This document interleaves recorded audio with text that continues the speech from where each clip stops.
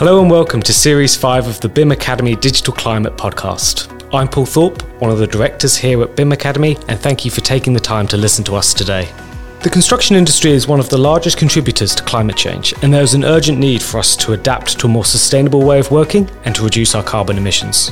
In this podcast series, I've invited guests from across the industry to talk about the innovative ways we are using digital technologies to combat climate change, and to help us design and build a greener, smarter and cleaner built environment. Hello and welcome. Today I'd like to introduce my guest, Maria Fernandez Cachafeiro. Maria is the head of sustainability at Multiplex, with over 10 years experience in the UK and abroad, driving sustainability within the built environment. In her current role, Maria is responsible for all aspects of ESG, including the delivery of the 2030 strategies, 1 decade to act, Multiplex's roadmap to decarbonisation, and leave no one behind, their social equity strategy. Maria is a member of the World Green Building Council's Corporate Advisory Board and co-chair of the Supply Chain Sustainability School's Modern Slavery Group. Welcome, Maria. So I'd like to start. I'm very interested to hear about Multiplex's approach to sustainability and its 1 decade to act strategy, the roadmap to decarbonisation. I'd like to know where this originated from and what you aim to achieve through its implementation. Thank you very much for the introduction, Paul. 1 decade to act sets out the actions that we will undertake this decade to help our operations achieve net zero by 2050, as I said before, and this includes our supply chain emissions. So 1 decade to act is our public commitment to achieve 5 carbon emissions goals by 2030. First one, zero on-site emissions by 2025, and note that I've said zero and not net zero. Second one, 50% reduction in embodied carbon intensity by 2030. Third one, net zero carbon building operations by 2030. Fourth one, zero transport emissions by 2030. And fifth one, zero avoidable waste by 2030. We have set targets both for ourselves, but also for the emissions within our supply chain. These are based on a number of factors that include government policy, regulations, industry commitments, academic research, and most importantly, science and a very data-driven approach, and then driven by best practice benchmarks. We can actually eliminate carbon from our operations, but real benefits come when we collaborate with our supply chain and our clients, empowering them to eliminate carbon from their operations and business practices. This approach is fundamental to our decarbonization pathway because 98 to 99% of our carbon footprint, as we've seen in our data from 2017 to 2022, is associated with our scope 3 emissions. So we must work together if we want to achieve results. Brilliant. Well, something I sort of noticed as you talked through that, you elaborated and you specified the difference between zero and net zero. So I guess, obviously, as a construction organization, you're never going to not be producing some carbon offset or some carbon emissions. How do you look to offset those emissions that you are producing?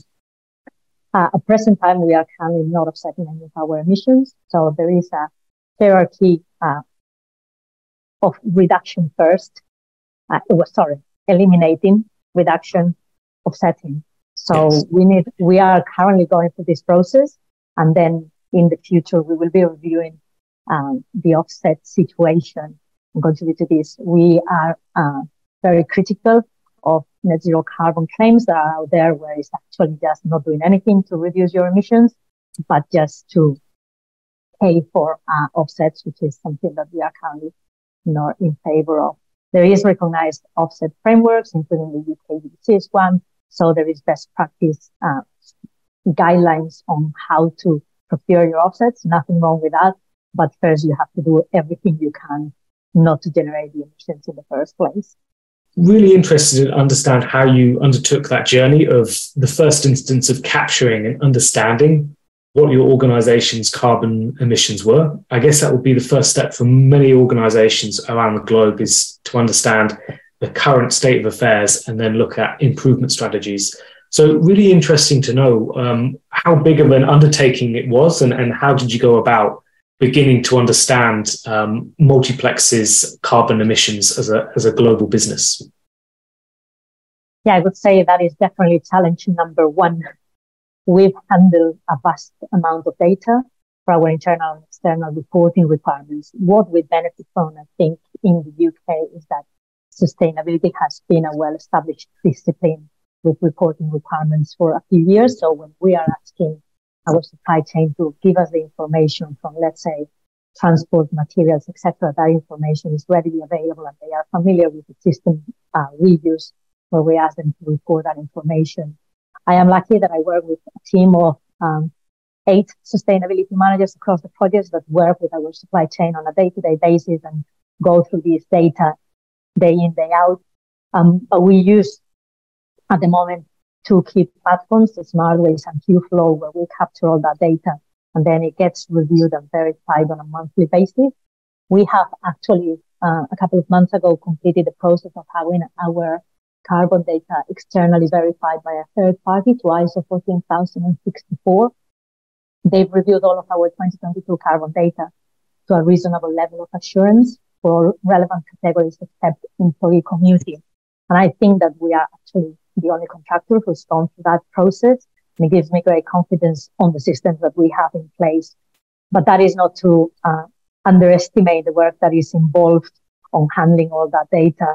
We have a sustainability dashboard that lives on Power BI that has been developed in-house by our expert team that gives us all that information at a very quick glance. But what is important is the actual quality of the data that fits that dashboard.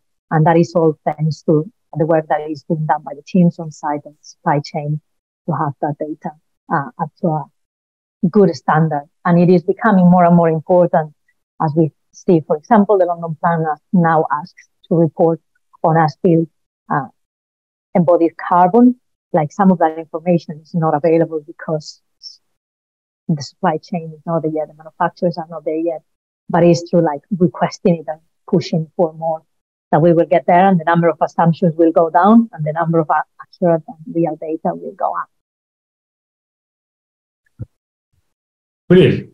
So I'd like to ask my next question, and as very poignantly put in the name of your strategy, 1 Decade to Act, we know that there is an urgency to decarbonise globally and specifically in construction, with construction accounting for around 30% of global carbon emissions. How do we reduce this number? And specifically, what do you see the role of a main contractor playing in this process through value engineering, procurement, and general site management? Actually, I'm going to challenge you there and change that percentage and put it slightly different and give you a few different stats. So think about global annual carbon emissions. Buildings are responsible for 39% of global related energy carbon emissions. 28% of those come from operational emissions. So that is heating, cooling, power. And 11% of those from construction materials. Now think about concrete production that contributes to 8% of the global emissions. And cement is 3%.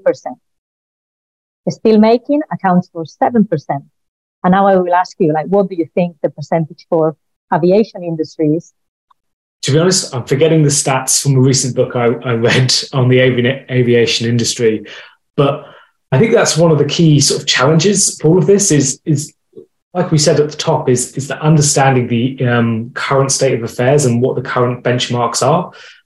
There's lots of percentages that can get thrown around, but it's understanding exactly where you are and then understanding what your improvement strategy will do against those overall percentages and overall carbon emissions. Good answer, Paul. Now I'll give you the answer to that aviation question, which is 2%. So if you remember, I mentioned concrete global production contributes to 8%. So that is 4 times more CO2 than aviation-related emissions. And if we put that into perspective in terms of like country emissions, the concrete industry would be the 3rd largest emitter of the world, with only China and the USA emitting more emissions than the concrete industry. So now that I've tried to put this into perspective, we can see that there is a massive opportunity and that the impact of decarbonizing the construction industry is huge. I mentioned earlier a few of the commitments that we have made to decarbonize key materials such as concrete and steel production. And we have been actually leading the way on facilitating the use of steel in our projects. This is an area where digital construction has been a massive enabler. We have used the BIM model to be able to cross-reference the stock list that we get from our provider so that we can see a list of the steel members that are available for reuse against the steel members that have been designed by the consultants for the steel structure. So then we can do a mix and match of the reused steel versus the one that we want to fabricate new. To put this into like technical numbers, I'm going to possibly go into a little bit of detail, but then there is something called the ICE, which is the inventory of carbon and energy. That is what we use as reference figures for average embodied carbon of materials. So if we take virgin steel from a blast oxygen furnace, that is between 2,450 to 3,000 from carbon kilograms of CO2 per ton. If we consider instead of BOF steel electric arc furnace, so a different manufacturing route, that is between 900 and 1,200 kilograms of CO2 per ton. And now if we consider reusing steel, so reuse steel in its original form, that is 50 to 100 kilograms of CO2 equivalent per ton. So looking at the most conservative figures, we can see that reusing steel is approximately 25 times better than blast oxygen furnace steel and around 10 times better than electric arc furnace. This is a procurement route that was not being considered. So we were just looking at buildings as demolishing, taking everything out, and then thinking of the next use of steel, but most likely as part of recycled content for new steel. However, now we are challenging the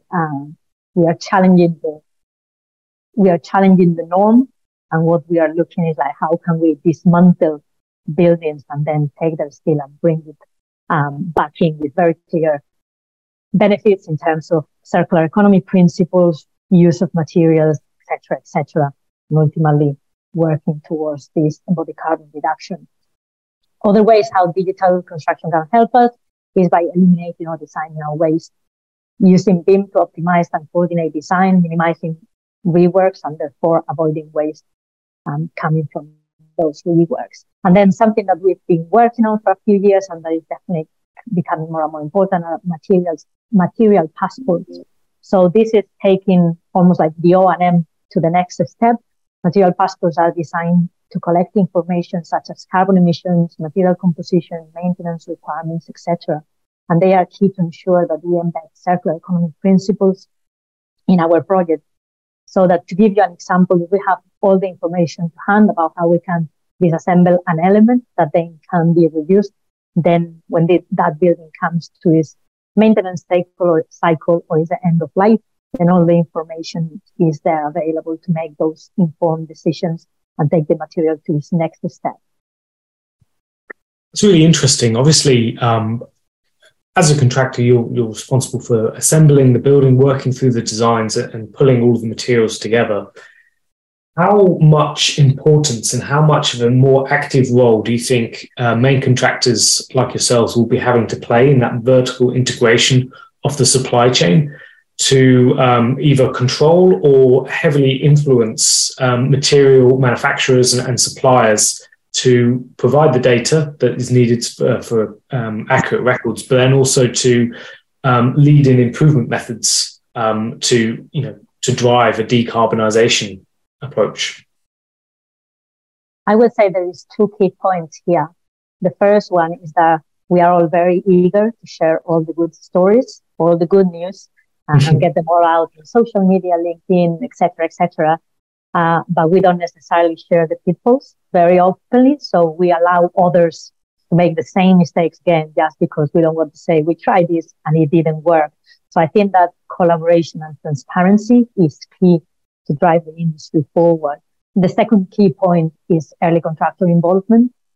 The latest we get on board with the project team, the least opportunities we have to actually make change and bring that expertise that ourselves and our supply chain partners have in terms of like what's the latest innovations in the market, what worked well in their last project. So it's almost like a curve diagonally heading downhill. That is like the more time it goes, the least opportunities we have. So my key recommendations is collaboration, transparency, early engagement. Yeah, it's an interesting point you raised about collaboration. It's the construction industry is very easy to or very keen to share successes, but very reticent to share failures. And repeating success is one of the biggest problems that the industry faces, because it doesn't work off a model where people learn and sort of pick up lessons learned from previous projects. A lot of times it's reinventing the wheel, and it's a very slow cycle to improvements. Obviously, the benefits to all this are immense and potentially, going to be critical factors in the years to come. But we've already touched on some of them. But what are the biggest challenges that you see? And it'd be great to sort of talk about what potential solutions are out there, whether they're more government incentives, more collaboration and sharing within the industry, and other techniques such as more technology use. It'd be great to sort of go through some of those. The main challenge at the moment is that decarbonizing the construction industry is somehow being perceived as an option, when in reality it is not if we want to limit global warming 1.5 degrees. We keep getting reminded of climate emergencies that we try to ignore unless they actually happen in our doorstep. I'm originally from Spain, as surely you can tell from my accent. And in April, they have recorded the highest ever temperatures for that time of the year, very close to 40 degrees in some regions. And we can also think back to the UK's heat wave last year, when temperatures reached around 40 degrees in July. If we add to this that the latest IPCC report that was released earlier this year made it very clear that we are getting very little chance of keeping the world under that 1.5 degrees, this is the point where we need to realize that this is not an option. We actually need to act now.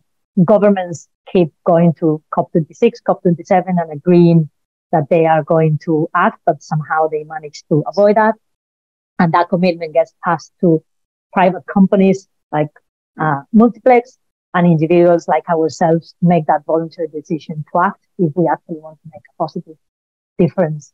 We could talk about costs, legislation, confusing terminology, definitions, offsets, greenwashing, etc.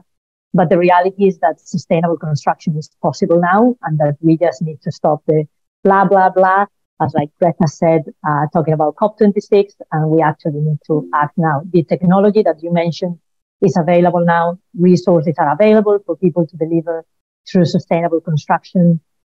What we just need to do is to do it now and stop talking about net zero carbon ready buildings. It's like ready by when and things like that, and just actually do it. I really like that that message. Yeah, it's not an option anymore. It's not it's not an additional to a project. It should be business as usual. Yeah. So we spoke earlier about collaboration, and I think integrated project delivery is key. This is a project delivery model that I witnessed when I lived in Canada. I worked for Multiplex in Canada for 2.5 years, and it is all about collaboration and transparency across all the stakeholders of the project. So everybody shares risk and reward. Everybody gets involved at a very early project stage. So that includes client, architect, contractor, supply chain, etc. They all enter a common contract. So there is no contradictions that may put different priorities for different stakeholders. And what happens is that for every change, the project brief, everybody needs to be in agreement. So it doesn't come to a point where somebody can say like, oh, actually, I don't like that finish. Actually, I prefer this. There is like, what's the key driver? Reducing carbon. Okay, that is our main focus, and we're going to bring everything to the table. I really like that sentence you said about it not being an option anymore. I think that's a really strong message that this isn't just value engineering. This is actually needs to be business as usual and needs to be the approach from the start to look at decarbonisation. You also mentioned about integrated project delivery. And I guess we've sort of skirted around the topic, but technology and BIM and new approaches are playing a bigger and bigger role in projects.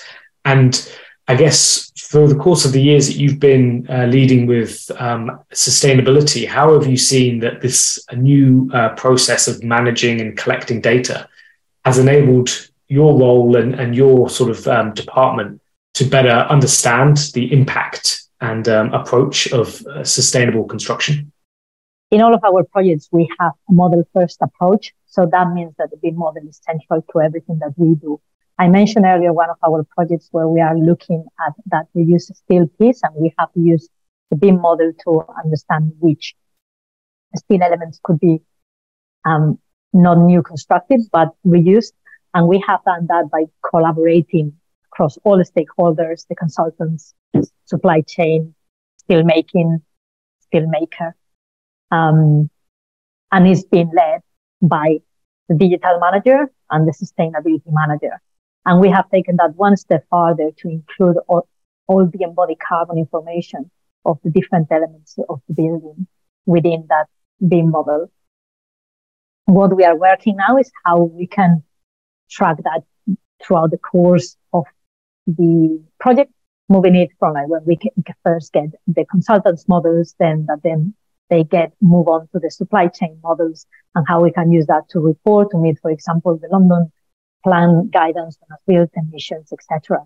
So embracing technology is actually giving us the time to automate some of those reporting tasks that we went through earlier, and then focusing on where can we add value and deliver on those reductions. So the least manual input that we need into like those calculations to see, for example, how much more the carbon we are going to save by replacing a steel unit from being newly fabricated to reused is going to give us the advantage to deliver more benefits for the project. Excellent. Yeah, I can really see how moving to digital is just a complete game changer for all of this, because it's, obviously it can get too much for any sort of manual recording and record keeping. It needs to be on a digital format and managed through that process. So really great to hear that the advances in BIM and the way that sort of evolved in the industry is now at a point where it can really help this, very critical objective for the industry moving forward. You've been very gracious with your time today, and I'd like to end with just asking you one more question, and that is, what are the key takeaways that you would like to sort of raise to give to people in terms of what they can do in this field and how they can help and push the decarbonisation agenda forward? I would say there are 3 key takeaways for me. The first one is challenge the norm, not because something has been done in a particular way.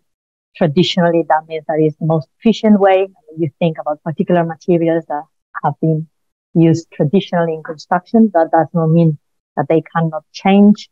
We obviously have challenges then with building regs, approving materials to be used in construction, etc. But just think, if nobody asks the question, no, it will never change. Embrace technology. There are lots of startups that keep coming out every day.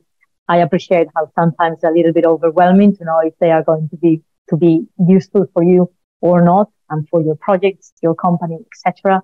But there is always an opportunity of integration, and surely we've spoken about automating manual tasks, and particularly when we think about data, and it's that time saving, focusing resources.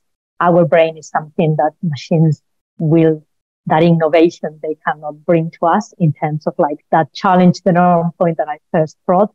So technology can help us liberating our time to be able to come up with different solutions that can address decarbonizing the construction industry. And then we've spoken about transparency, collaboration. And for me, it's very important to be honest and true to yourself. Decarbonizing the construction industry and all other industries around us is something that does not depend on one individual, but a collective effort. So just share what works, what doesn't, what you are working towards, and let's make sure that we deliver on all of our ambitions.